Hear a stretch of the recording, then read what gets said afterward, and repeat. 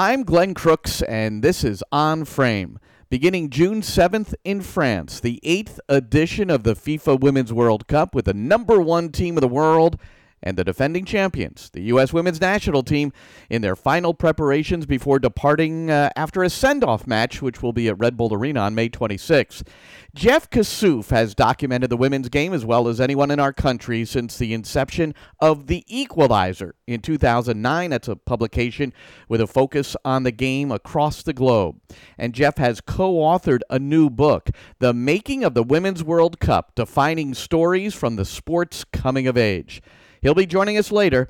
It's a great discussion about the past and present state of the women's game on the world stage. After an off weekend, NYCFC is looking to extend a 7-match unbeaten streak in Chicago against the Chicago Fire. At least that's what they're calling them for now.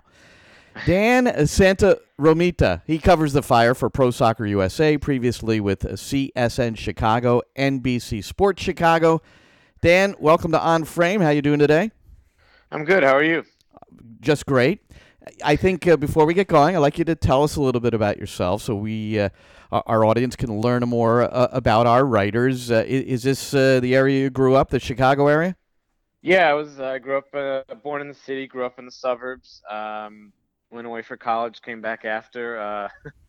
Did some sports writing and kind of fell into by a strange coincidence covering the Fire for, as you mentioned, CSN, which is now NBC Sports Chicago.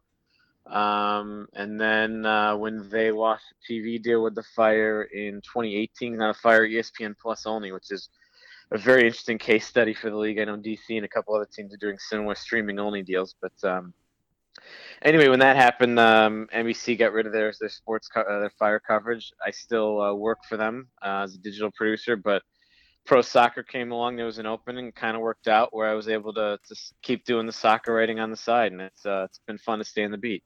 It's interesting. Let's stick with that streaming service first. How is that working out for the supporters? And we heard about the issues down at DC United with their particular service. How's it going with the Fire?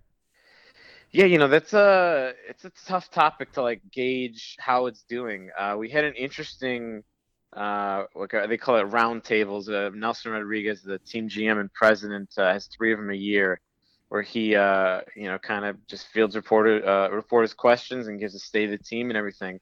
And that of course came up, and he had an interesting comment where he was saying, there's a frustration there that viewership numbers are not being shared with the team, which of course filters down to their corporate partners as far as, they want to know the numbers to know what value they're getting on the sponsorship and as in terms of viewership. So maybe something rocky on that front, but I mean, from the supporters front, it's tough if you're in the city and you like going to watch parties. They're much harder to coordinate. You can't just tell a bar to flip on ESPN Plus. They don't all have that ability or even know what you're talking about. It's not just, hey, put on NBC Sports or put on ESPN2 or FS1 or whatever the channel may be. So it's been there's been some growing pains with that for sure. And obviously that Rodriguez was, I mean, he even said it, he called it a frustration if they don't have the numbers. So, but they're having some issues on their end is interesting too. But what was the impetus? I mean, what stimulated this? Because not that I hang out at bars all the time, but it is, the team's on the road and you want to go to a watch party. Not, probably not everybody could throw ESPN Plus up there, like you said. Right. Yeah, no, I don't know exactly how that's if they thought that through or if they thought that was a big negative or if they thought it would be as bad as it's been in terms of that. Like I think he even mentioned it. Rodriguez mentioned that they tried to get streaming boxes to certain bars so they could more easily put on ESPN Plus. I mean, the big thing was they were paying for airtime to be on CSN NBC, and then ESPN Plus and gave the Fire the first rights fee they'd ever received. So I think it was basically money driven, and I think they thought they were ahead of the curve, and that still may be true. The question is, are they too far ahead of the curve? Like, is the infrastructure there? Are people aware enough of streaming only services like that? So, I mean, I think they were the first that was to go streaming only. Hmm. So I know DC came in a year later, but so it's a very interesting case study, and we may not know Right. for a few years how it actually turns out. So Nelson, he has these roundtables. Just tell us a little bit more about them. I would imagine it seems to be pretty transparent that he'll gather the media. It seems to me almost more than 3 times a year, but 3 times a year, sit around, and I would imagine you guys can ask him anything.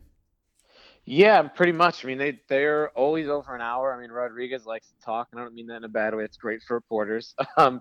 But yeah, he is not afraid to answer questions. Obviously, in any sort of executive or whatever, will dance around certain things if he needs to. But yeah, no, it's these things are always. He's done them ever since he took over before the 2016 season. That was something they did from the start of his tenure, and they've continued doing. And usually, a lot of topics are covered.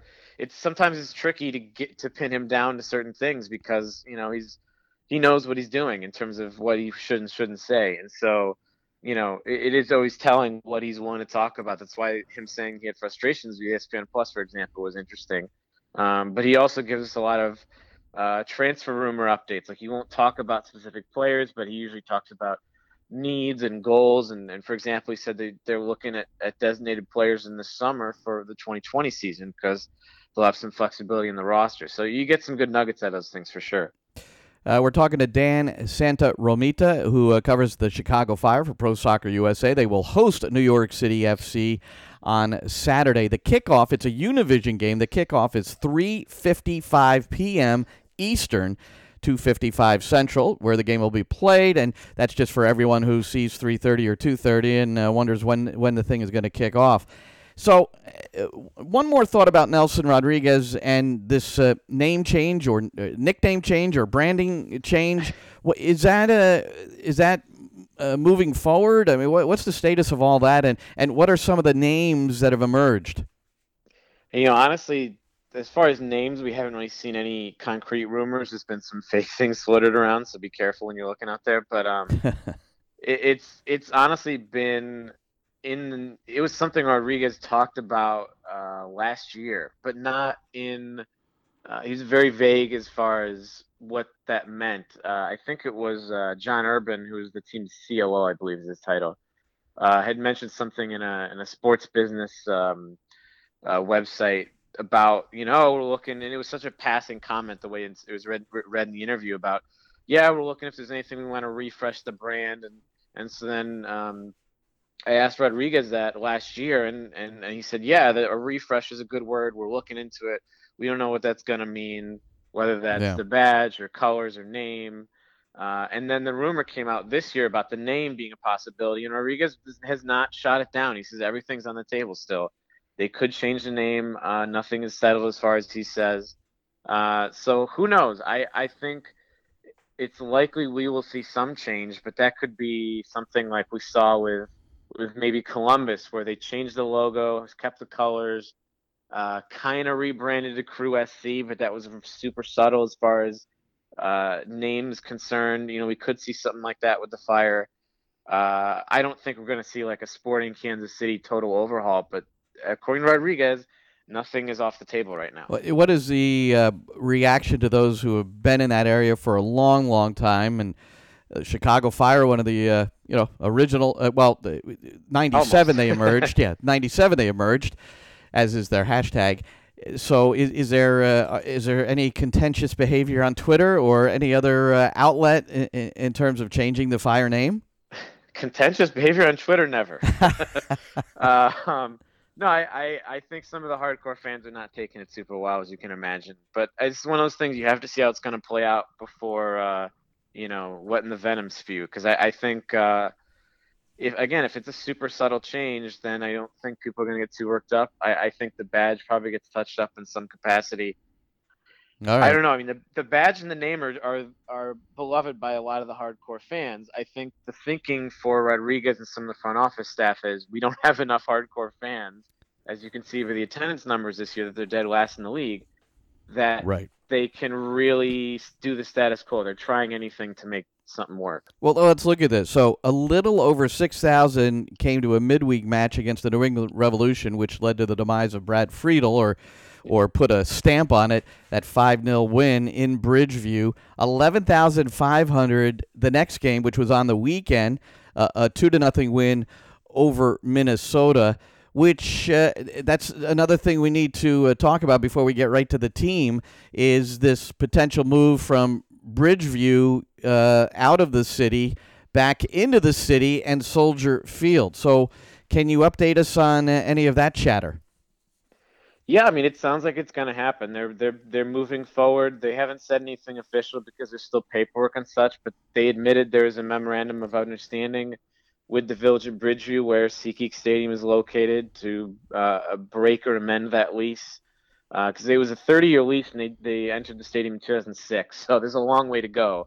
And so they're but it's been a bad relationship for both sides. The Village of Bridgeview took on a lot of debt, and the Fire have not drawn well since the first few years of the stadium.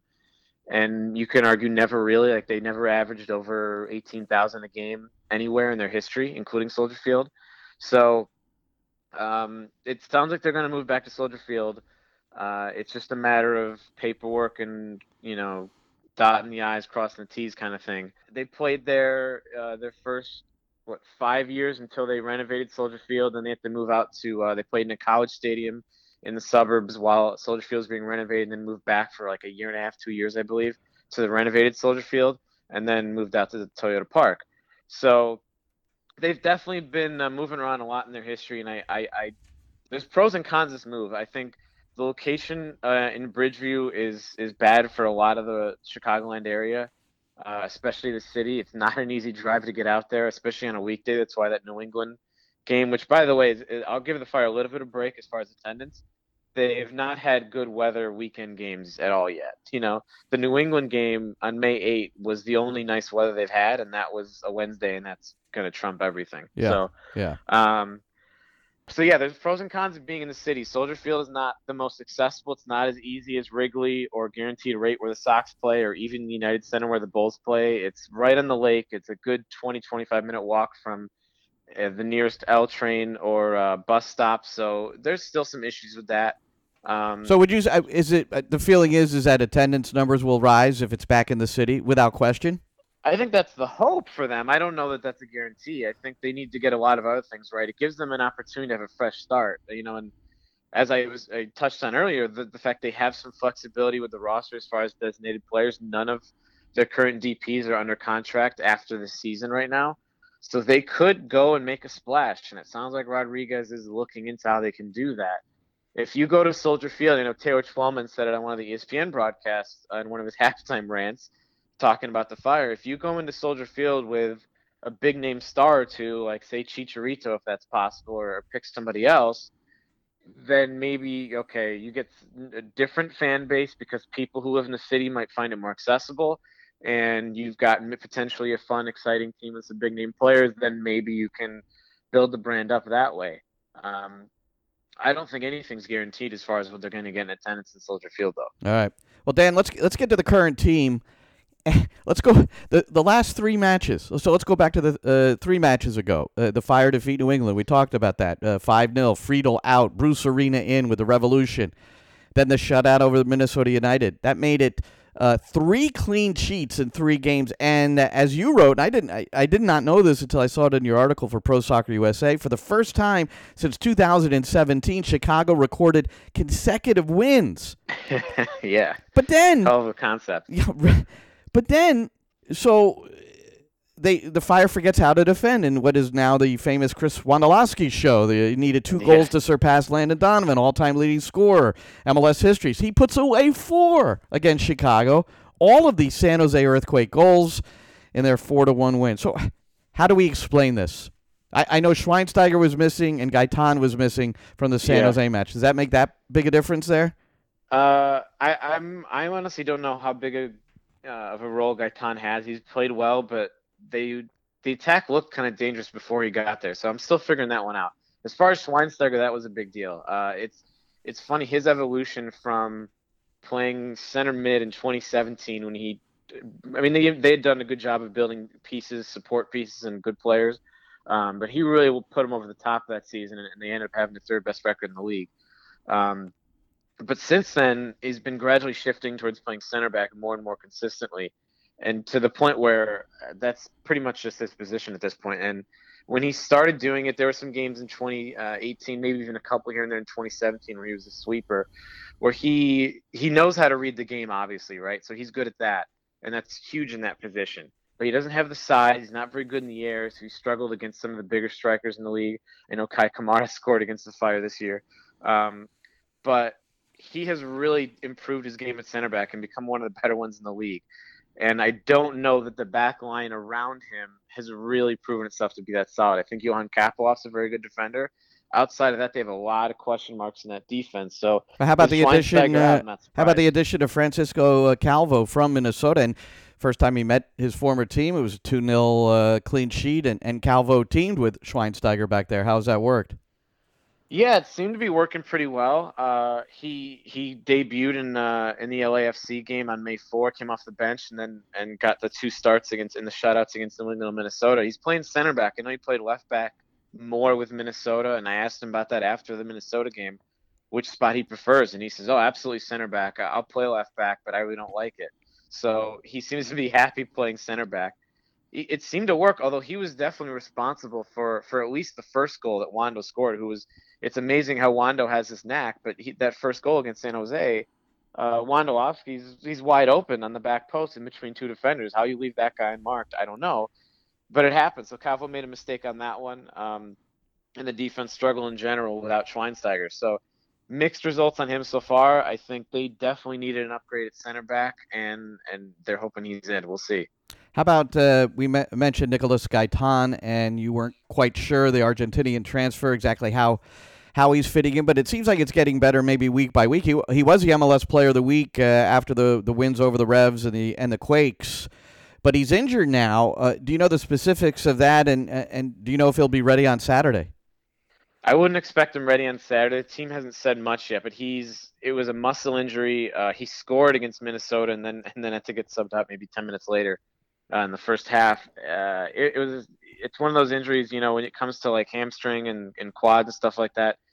For soccer players, when you're unable to train and then unable to run, and it's like, okay, so you're out for a couple weeks where you can't do anything, and then it takes time to build fitness back up. So I would say he's probably going to be out for another couple weeks, but we'll see what happens. But I'd be shocked if he plays against New York. I wouldn't expect that at all. But do you think he's helped the attack? He's a bit more of a playmaker, something that the Fire lacked? Yeah, no, he's definitely something they lack. The interesting thing is, and this is something more in 2017 when the team was good, they didn't have a playmaker. They had a nice run in the summer, and then the league seemed to adjust and kind of bunker in and play in the counter, and the Fire really couldn't break down bunkered in defenses. And so the thought was they needed a playmaker. And last year they had a number of different issues where different things started falling apart. But they seem to have a good team again this year, or at least a more complete attack. And Gaitan has fit in, and he's put up good numbers, and he's shown his technical ability on the ball. The thing that I just don't know is in Panovic's system, which seems to rely on wingers and fullbacks, being dangerous from wide positions. They have Alexander Katai is one of the best players in one-on-one situations in the league. And Przemysław Frankowski, a new Polish player they added this offseason, is one of the fastest players in the league. So they're dangerous on the wing, and I think the team tends to rely on that. And they haven't – I don't know that if it's on Gaitan or the team around him or the tactical setup, they haven't really had a game where Gaitan is pulling all the strings. But with that said, he's still made some key plays. He had some nice assists and has scored some goals already. So he's been good. It's a matter of how are they going to integrate him fully as they continue to use him. Yeah, I mean, you look at Nemanja Nikolic, Alexander Katai, who scored a pair of second-half goals last year to defeat New York City FC, CJ Sapong, who has been effective at times. So it has the appearance of an attack that's certainly improved from a season ago. The +3 goal differential is actually tied for fourth among teams in the Eastern Conference. So meanwhile, Chicago's in ninth place, and they're 2 out of playoff position. So before we wrap this up, with all that in mind, I mean, what is the thinking about the rest of the year? Are the Chicago Fire a playoff team? Yeah, that's we're gonna be asking that, I think, all the way down to the wire. I really think they're gonna be right on the bubble for that. When you look at the teams in the Eastern Conference, and I think you can throw City in that mix of teams that you probably expect to make the playoffs. Especially now that they've been on a better run lately. And but you look at, Philadelphia, DC, 24 points already. It would take a pretty big collapse for those teams to fall out of the playoffs. Atlanta, New York City, Red Bulls, Toronto, all in playoff spots, and it's hard to see those teams falling apart. Yeah, the Red Bulls have struggled, and Toronto didn't make it last year, but it's not going to be easy to crack that top seven. And the Fire have been an inconsistent team. They looked great against New England and Minnesota didn't have Darwin Quintero starting, so that's relevant. But and then they get smoked in San Jose, and you're wondering what's going on. So I think they're going to be right there, right in the borderline for that seventh playoff spot.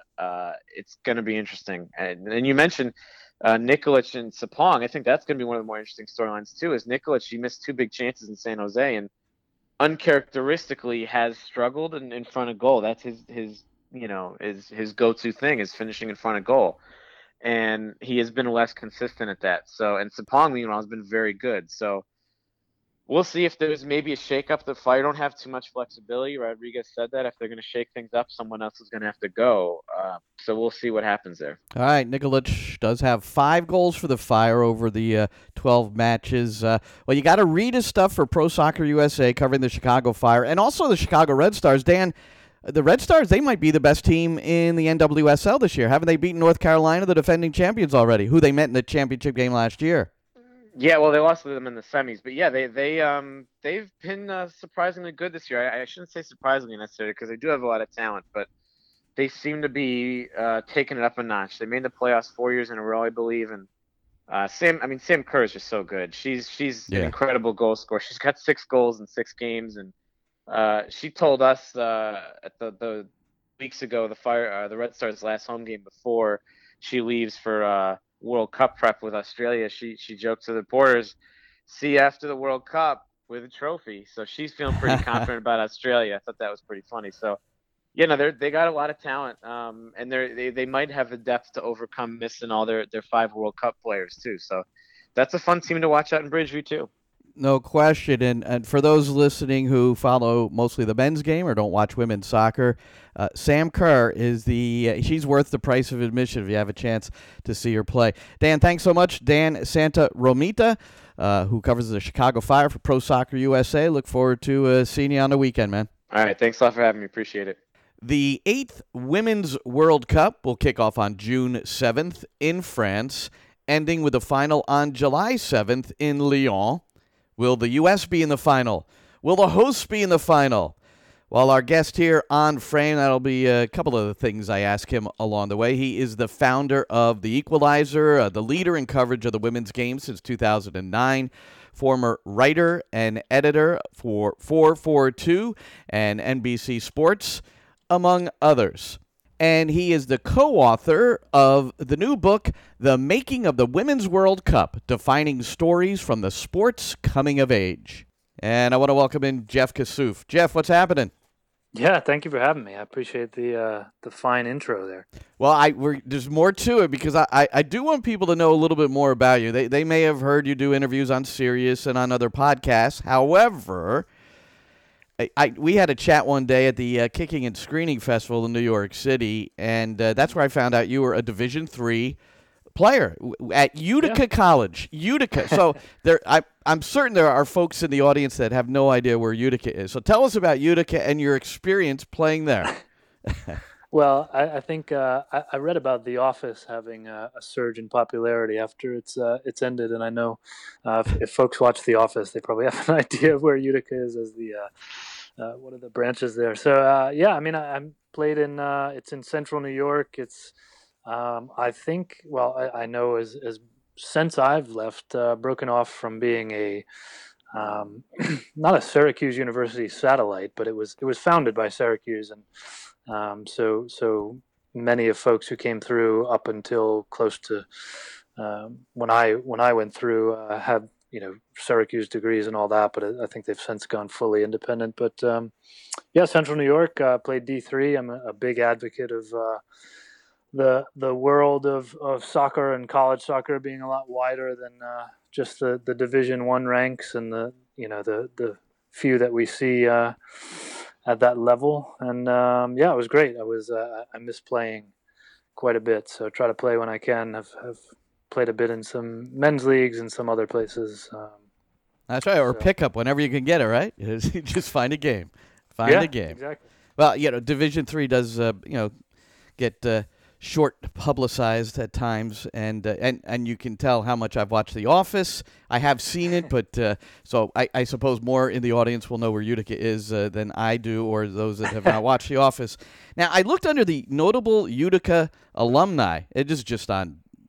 It might have been what do you call it? Wikipedia. Okay. And I was disappointed you weren't listed.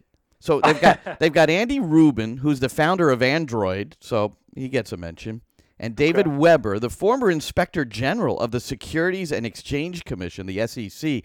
The important part of this figure, Mr. Weber, is he helped uncover the Bernie Madoff scandal. So what I figured for you, if you can find something with FIFA and the women's game, and I'm sure there's something there. Yeah. Maybe we can get you on that notable alumni list. What do you think? Yeah, I might need to shoot off an email. I know I did get a couple of emails from some folks back up there when the book came out. So maybe I'll have to see. I was promised it'll be in the college library, but Brilliant. Yeah, so I'll have to work on getting them to update that list. Well, I went on your LinkedIn page, and the description about you. Soccer storyteller. So you've got this book that you've co-authored with Kieran Tavam, and it's entitled The Making of the Women's World Cup, Defining Stories from the Sport That's Coming of Age, if I have that right. And the so why did you two feel like this was an important story to tell? Yeah, I think a combination of things. Obviously it's an extremely important year, and now really month at that point that we're at for the women's game and the growth we've seen in it, and you've seen it as well. So much is there are a lot of eyeballs on there. I think we'll find out by the numbers come World Cup and end of after the tournament. But I think numerically probably more eyeballs than ever and more interest than ever. We saw that in 2015 with some of the crowds and even the TV audiences that were drawn. So it's the right time for not only talking about the sport, but looking back on some of the things that have happened. I think this is, I don't know that this is a positive or a negative by any means, but I think there are a lot of new fans to the game. And certainly, we see this on the kind of day in, day out level with what I do with the Equalizer, with NWSL fans, even that like WPS and even, certainly WSA, those are like different worlds to them. There is a bit of a lost history of sorts, and we've seen that even with some of my colleagues in the media that were are looking back at some of the early days with what they're doing with 91, 99. So some of the inspiration there, and then honestly, Hatchet, which Hatchet's the U.S. and Little Brown in the U.K. and Robinson, which was the specific division, and a couple of folks within it. Man named Duncan Proudfoot, who was kind of spearheading it. A publisher who similarly saw the value and was really keen to do something. And, I think that's, as many might know with books and anything else really, that's a huge hurdle. So thankfully had, that vision from a publisher that also knew this was an appropriate time to be looking at the history of the women's game and talking about it and celebrating it. Available on Amazon.com, Kindle, an audiobook as well. The Making of the Women's World Cup. All right, so 1991 is the first World Cup for women. How much time did you spend on that? Yeah, so I guess that kind of leads to just kind of how the book breaks down. I mean, it's nice in that, I think I would hope that, everybody picks it up and wants to read every chapter, but in a way, each chapter is its own story and lives mostly independent of the others. I mean, certainly for myself, I think there's 5 of the U.S. chapters. I tried to sort of weave those together in a way that kind of cross-references past years and obviously, to some degree past chapters. But so 91, it's the chapter itself is called The Early Years, as it kind of touches on that formation of the team in the mid 80s and kind of that, at least briefly, the ramp into that 91 World Cup. So each chapter is its own thing. Each story is its own chapter. So 91 leads off the book and gets its own full chapter and then transitions into the others. Well, from that 91, I mean, what could you share with us? Maybe one of the stories that it's possible. I mean, there a lot of things happened then. It wasn't publicized very well, and so there might be some things that we've never heard before. Yeah, I mean, I think some of the stuff that in terms of the attention that the team really didn't get, and returning home after winning the World Cup, and met by a mere few folks at the airport, and I think some of that, and I think speaking to players as well as Anson Dorrance, he was great with kind of painting the picture, and a theme there was that from the players I spoke with, they really didn't necessarily care. I mean, was it would they have liked to get a little bit more recognition? Sure, but there wasn't like they were just happy to have won the World Cup, and this was something that. Even a few years earlier, I mean, there wasn't even really a thought of, even having this tournament, never mind winning it. So I think some of the interesting, I mean, Glenn, Anson, and I think he could tell, and he's got umpteen, unlimited stories. Yeah. So I thought some interesting ones from him. There was one about beating Germany and kind of the behind the scenes that. The Germans were obviously mad, but there was they were so incensed that the style of soccer that the U.S. played, this as Anson describes it, reaching out and choking the opponent with the high press, that style, which they didn't deem as legitimate, I guess would be the word, because they played this possession style that they thought was the definition of soccer. That would sort of be Hope Solo's comment about Sweden not too long ago. yeah, something to that degree, with far less media and no cameras and right and everything. But I think too that on another one that is in there, and there's a couple different layers to it, but there was an interesting sort of camaraderie that he shared that I think we still see some of it in the women's game today, but maybe not to this degree, or at least we certainly don't hear about as much as, going to China in 91, there was a lot of, and this is where I think there's a lot of sort of detail from players. I mean, April Heinrichs had some stories about trains with holes in the bottom of them that, you could look down and see the tracks, and they said, well, that's actually the toilet. There's a lot of that, but these teams all descended upon China for this first World Cup, and there wasn't a whole lot of expectation. There wasn't necessarily a whole lot of support, so from their federations. So he spoke a bit about the camaraderie that actually developed a bit with the U.S. and Sweden, which were had to play each other at that World Cup, obviously, which is basically every World Cup, as we know, and sort of a sharing of pasta, because they both had issues with the food there, and then the Swedes didn't forget what that the U.S. had basically given them some food that they could eat ahead of their own matchup against them.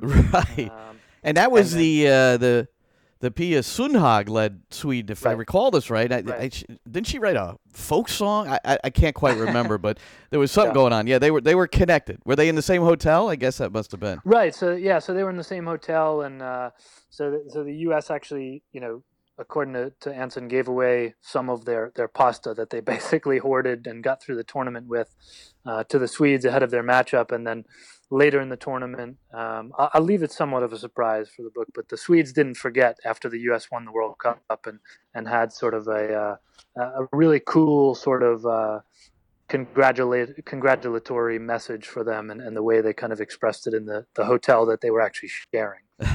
We're with Jeff Kassouf. He has co-authored with Kieran Tavam, The Making of the Women's World Cup, Defining Stories from the Sport's Coming of Age. So if we were to fast forward from 1991 to 2015, So you're talking about the lack of publicity. Nobody showed up at the airport when they returned. When the 2015 World Cup champions, the U.S., returned, they had a ticker tape parade in New York City. So pretty wide gap of celebration.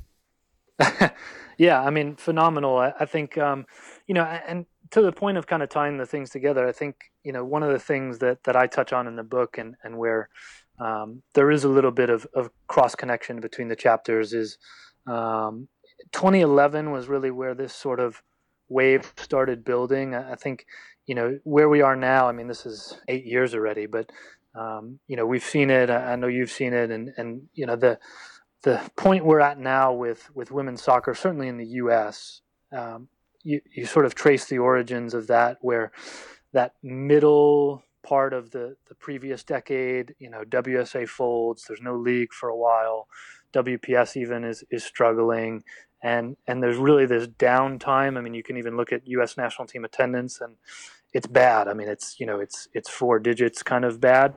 The attention on it, and you can kind of trace back to actually that 2011 quarterfinal against Brazil, the Abby Wambach goal that kind of wakes up the country. And circling back to your point, they came back from that World Cup, and there's a lot of detail in there about what they sort of experienced when they came back, which was they were treated as if they won, and obviously like rock stars, somewhat akin to 99 and the fanfare after that team actually won the tournament, but with the awkwardness of having lost in the final on PKs. So that was the interesting part about that. So Japan wins it, which is an inspiration for them as well, because of what had been taking place in their country with the tsunami. Is that right? Wasn't that the same time?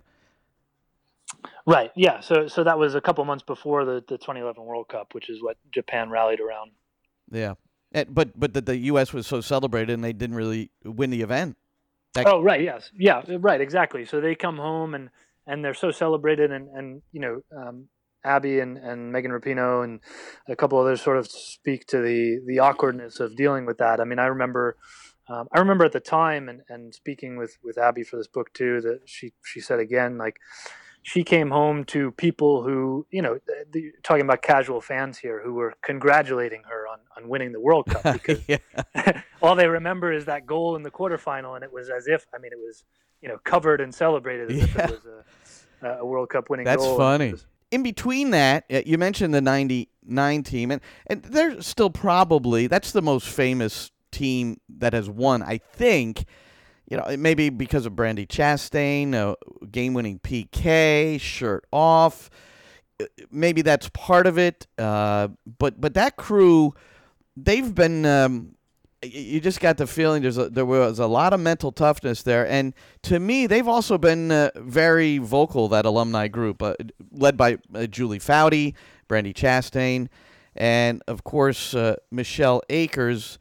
And I remember this one pretty well. Akers. So I'm going to go back to 2015 and what she thought about Jill Ellis post-game comments after an unimpressive 2-0 win over Colombia. It went like this. This is the quote. And the reason I remember it so well is I was co-hosting a program on Sirius XM-FC when Akers made this comment. If she, Jill Ellis, is pleased with the way we played tonight, then what the hell is she doing coaching our U.S. team? That went pretty viral. And, yeah, I remember. And there've been other critiques, not only of Ellis, but the mentality of the team. So what did you glean from that 99 group as the game moved forward for the women?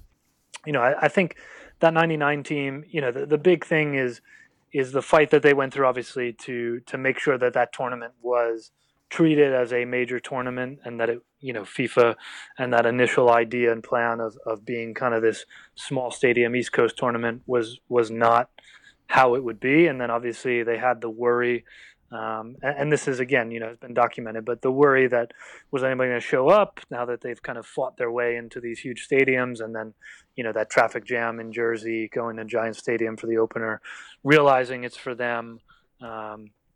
And then, everything from there progressing into huge crowds throughout that East Coast, going out to the West Coast, yeah, and winning it in Pasadena. So, And that's kind of what I was saying about that group, and there were more there too. But those guys were truly the pioneers.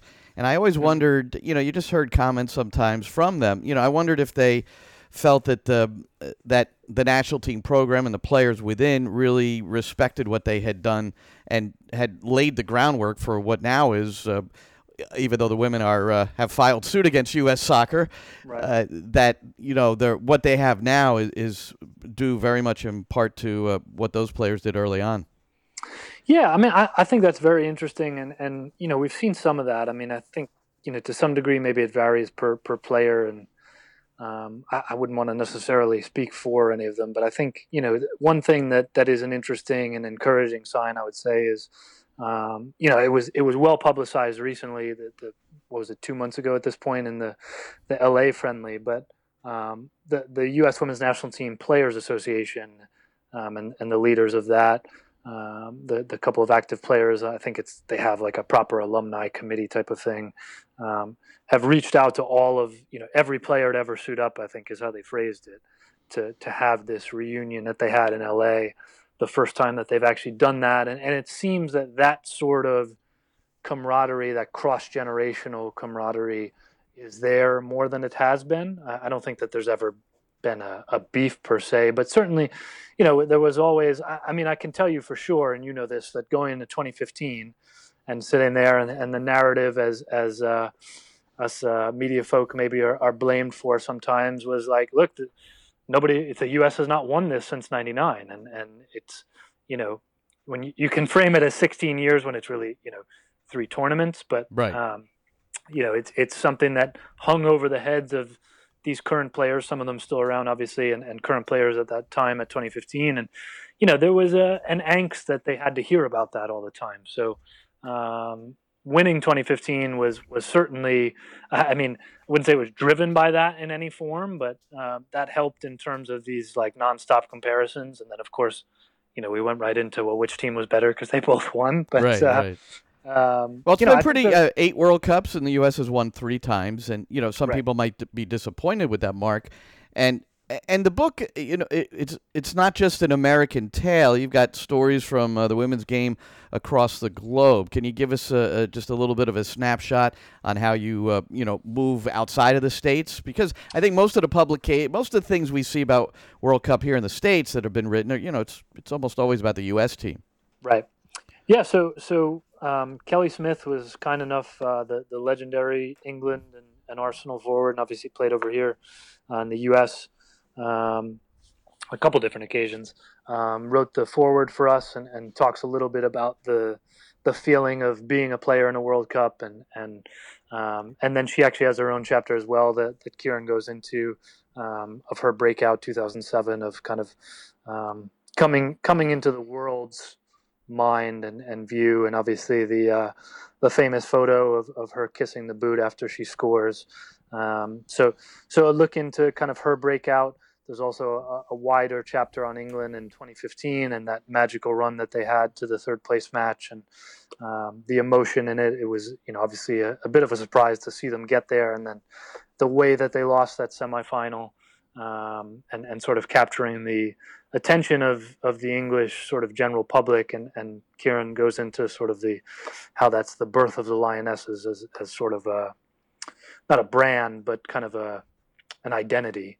And then looking at, there's a look at sort of Marta and her background, her upbringing, just her career as a whole, which is legendary. But obviously, I think there's a bit of a disappointment with just from the outside, objectively, of kind of if she had the support from the Brazilian Federation of what could have been.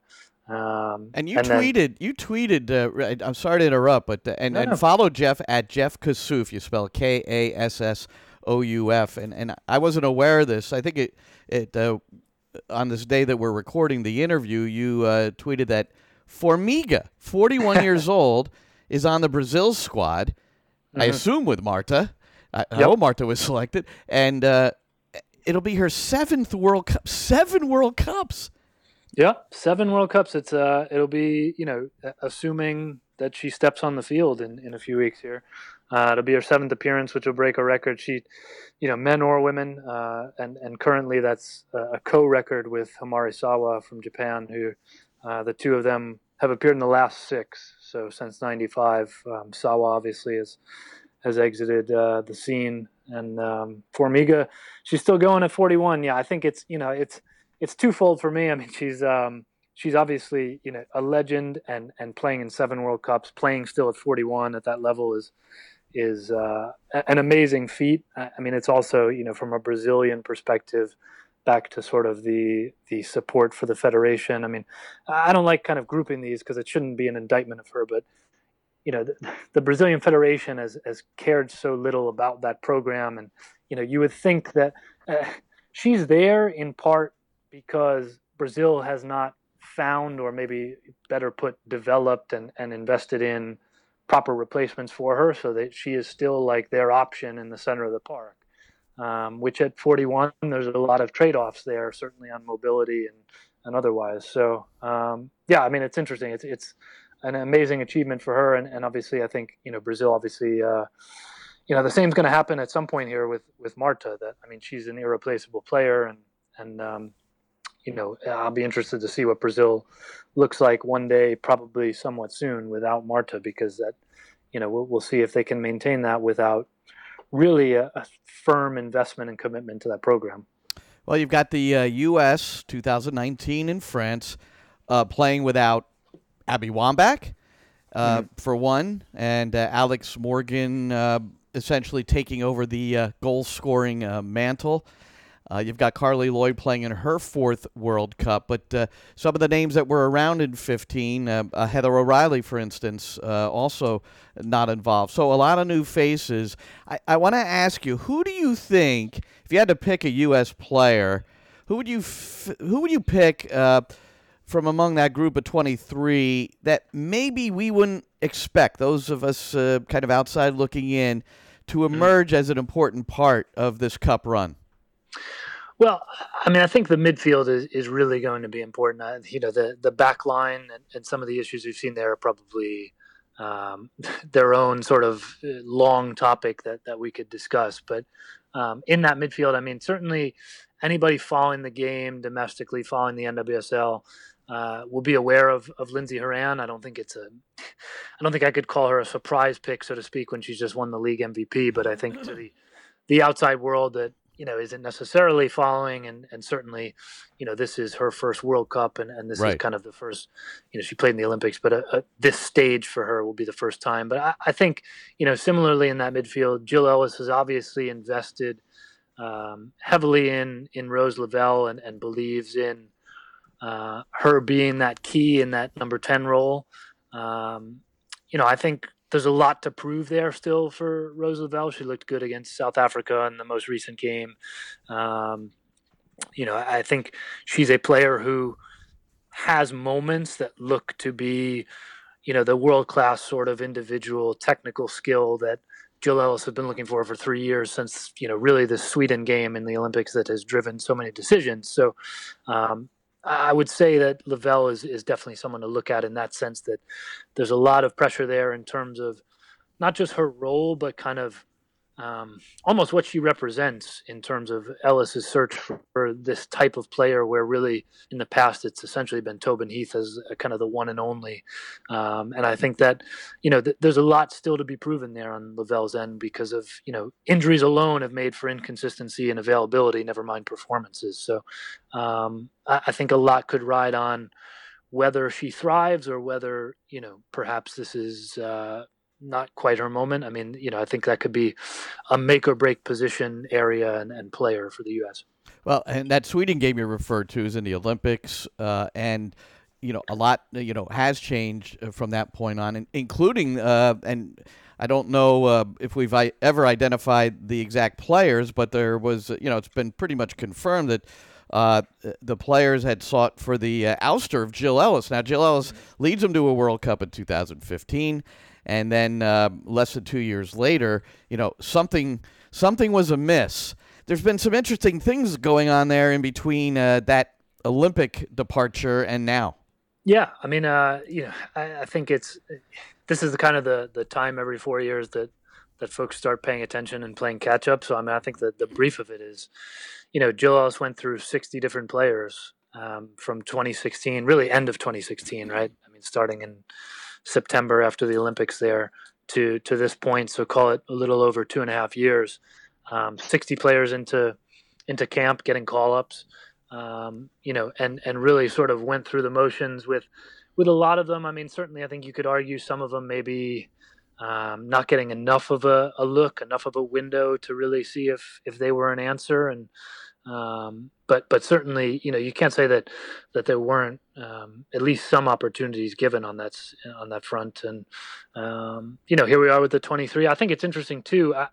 We don't have every squad yet, but the U.S. was the oldest team in 2015, and obviously prevailed. But that was a notable sort of statistic, even throughout the tournament and before it, that this was kind of a quote unquote old team. And I think it's a little bit ironic that for all the turnover of this team, there's 12 returning players from that 2015 championship team among this 23 for the U.S.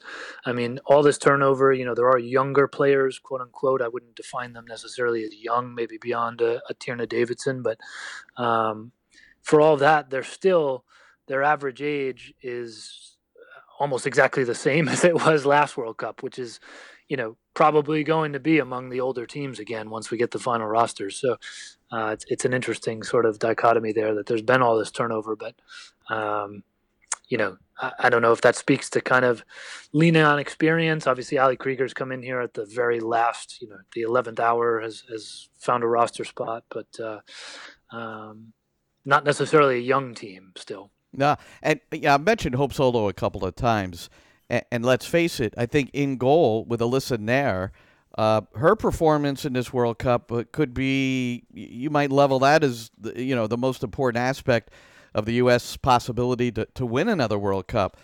Solo, arguably one of the top goalkeepers in the world, and arguably, if she was still in shape, and maybe she is, and was accepted into the U.S. soccer fraternity, which she is not, she would be the number one keeper this summer, don't you think? I mean, I guess it's been so long. I mean, honestly, I've asked a couple of times to some of her I guess not agent, but representatives, and I mean, to my knowledge, she still has never officially retired. I certainly hasn't been announced, and I don't know I don't think there's been any paperwork on that, and I know that was kind of intentionally left open-ended for a while, but I mean, it's been 3 years now almost, and obviously ran for U.S. president, U.S. soccer president, not U.S. president, U.S. soccer president. Well, maybe that's the next. Maybe she'll join the Democratic Party, for 2020.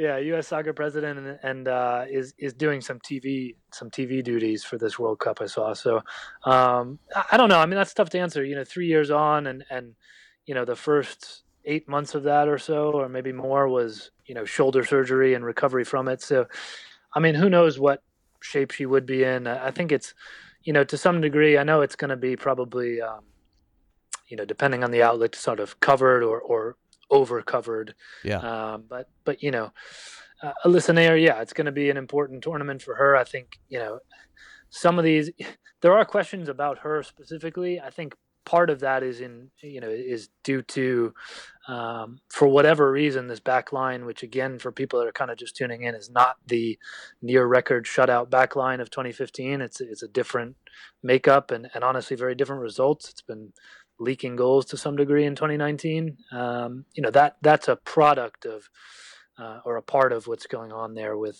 what's going on in front of her, is that I don't think, individually the players obviously are skillful, and obviously the fullback question is sort of a shoehorning to a degree, but certainly Becky Sauerbrun's still there. There's not a lack of talent, but for some reason, and maybe for rotation, maybe for just kind of forcing that fullback situation, maybe because even of the midfield that's in front of them, that back line hasn't really gotten sorted out, and I think that's a big worry for the U.S. going into this World Cup. All right, Jeff, one final thought before we let you go, and then promote that book one more time with Jeff Kassouf, our guest.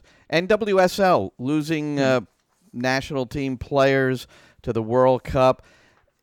how are they going to survive? And I don't mean literally survive, but how's it going to go, do you think? On the field? Yeah. Yeah, I mean, I think, look, it's not ideal, the break for the World Cup. I think it's 13 days is the exact number, but the way it shakes out, it's essentially one weekend that they don't play. So, there are national team replacement players now, which are, an upgrade from amateur players, which those obviously happen. And then there's supplemental players now, which again are a slight upgrade from, essentially those are 4 spots where players previously were just like in market getting paid nothing but trained with the team, and now they at least make a league minimum to be sort of they're basically practice squad players, is probably a negative connotation, but are part of the roster. So there's going to be a lot of names that maybe people haven't heard of, maybe they'll discover during this World Cup. I mean, honestly, I think for the league it's going to be a challenge to be relevant during the World Cup. Even from folks like myself who are, even if they're not in France, they're going to be, mostly focused on the World Cup. So, right. From an on the field perspective, I think, it opens the door for maybe some teams that aren't so hit by internationals, like a Sky Blue that's improved, even if still winless and not great. I mean, they're not getting hit too hard. They lose Carly Lloyd, they lose Kaylin Sheridan, and mostly otherwise are untouched. So, so I think that it could level the playing field a bit in terms of on the field, and then off of it, I hope that the league is ready for, there's a lot of talk about the World Cup bump, which needs a little TM trademark next to it because it's talked about so much. I don't totally believe in it to the degree that some folks within the league do, in the sense that, look at 2015, and certainly since then there's been a rise, but I don't know that, one, that it's as defined and definitive as they think so, and two, that it's as it lasts as long as they think it does, at least that it's not capitalized on enough from a business perspective. So I hope that there's a readiness to capitalize on the attention that'll be on the game in general, but I'm not so confident that there is, sitting here in mid-May and still not really knowing what's going on in the league. So, yeah, you know what? I thought of one other thing I got to ask you. I want your opinion on Gold Cup, Copa America, and World Cup for the women in France. The finals of all 3 of those events are on the same day, July 7th. What think you about that? It's absurd. Obviously, it's a World Cup final. It would never happen. If the equivalent, I guess it does exist to some degree in CONMEBOL, but, if the equivalent tournaments existed in the women's side that were sort of these regional confederation championships, they would not be played on the same day as the men's World Cup, and they certainly wouldn't detract from the. I mean, you're talking about, people think, why is it a big deal, and they're different times, and I mean, you're talking about even from media resources. I mean, you talk about how far the game has to go in a country like a Brazil, even, and even in Argentina, who's in the World Cup again for the women. The media who are forced to choose between those two, and sort of the systemic biases in those type of markets and countries, and folks covering the game. And I'm not trying to generalize those countries, but it's a global thing. I mean, they're going to have to choose between covering the wildly popular men's team and the women's team that they perceive to not have much popularity. And I'm sure they're going to, in many cases, choose the men's team in the Gold Cup or the Copa America, and that's obviously a direct impact on the attention on the women's game. So there's a lot of layers to that, but I don't know. Well, it's not really good. Nonetheless, not good. Yeah. Not good. All right, Jeff. The book is The Making of the Women's World Cup: Defining Stories from the Sport's Coming of Age, co-authored by Jeff Kassouf and Kieran Tavam. Jeff, so wonderful to talk to you. Follow Jeff at Jeff Kassouf, Kassouf. Good luck with the book. Congratulations on it, and we'll talk to you again soon. Yeah, thank you for having me, Glenn. I appreciate it.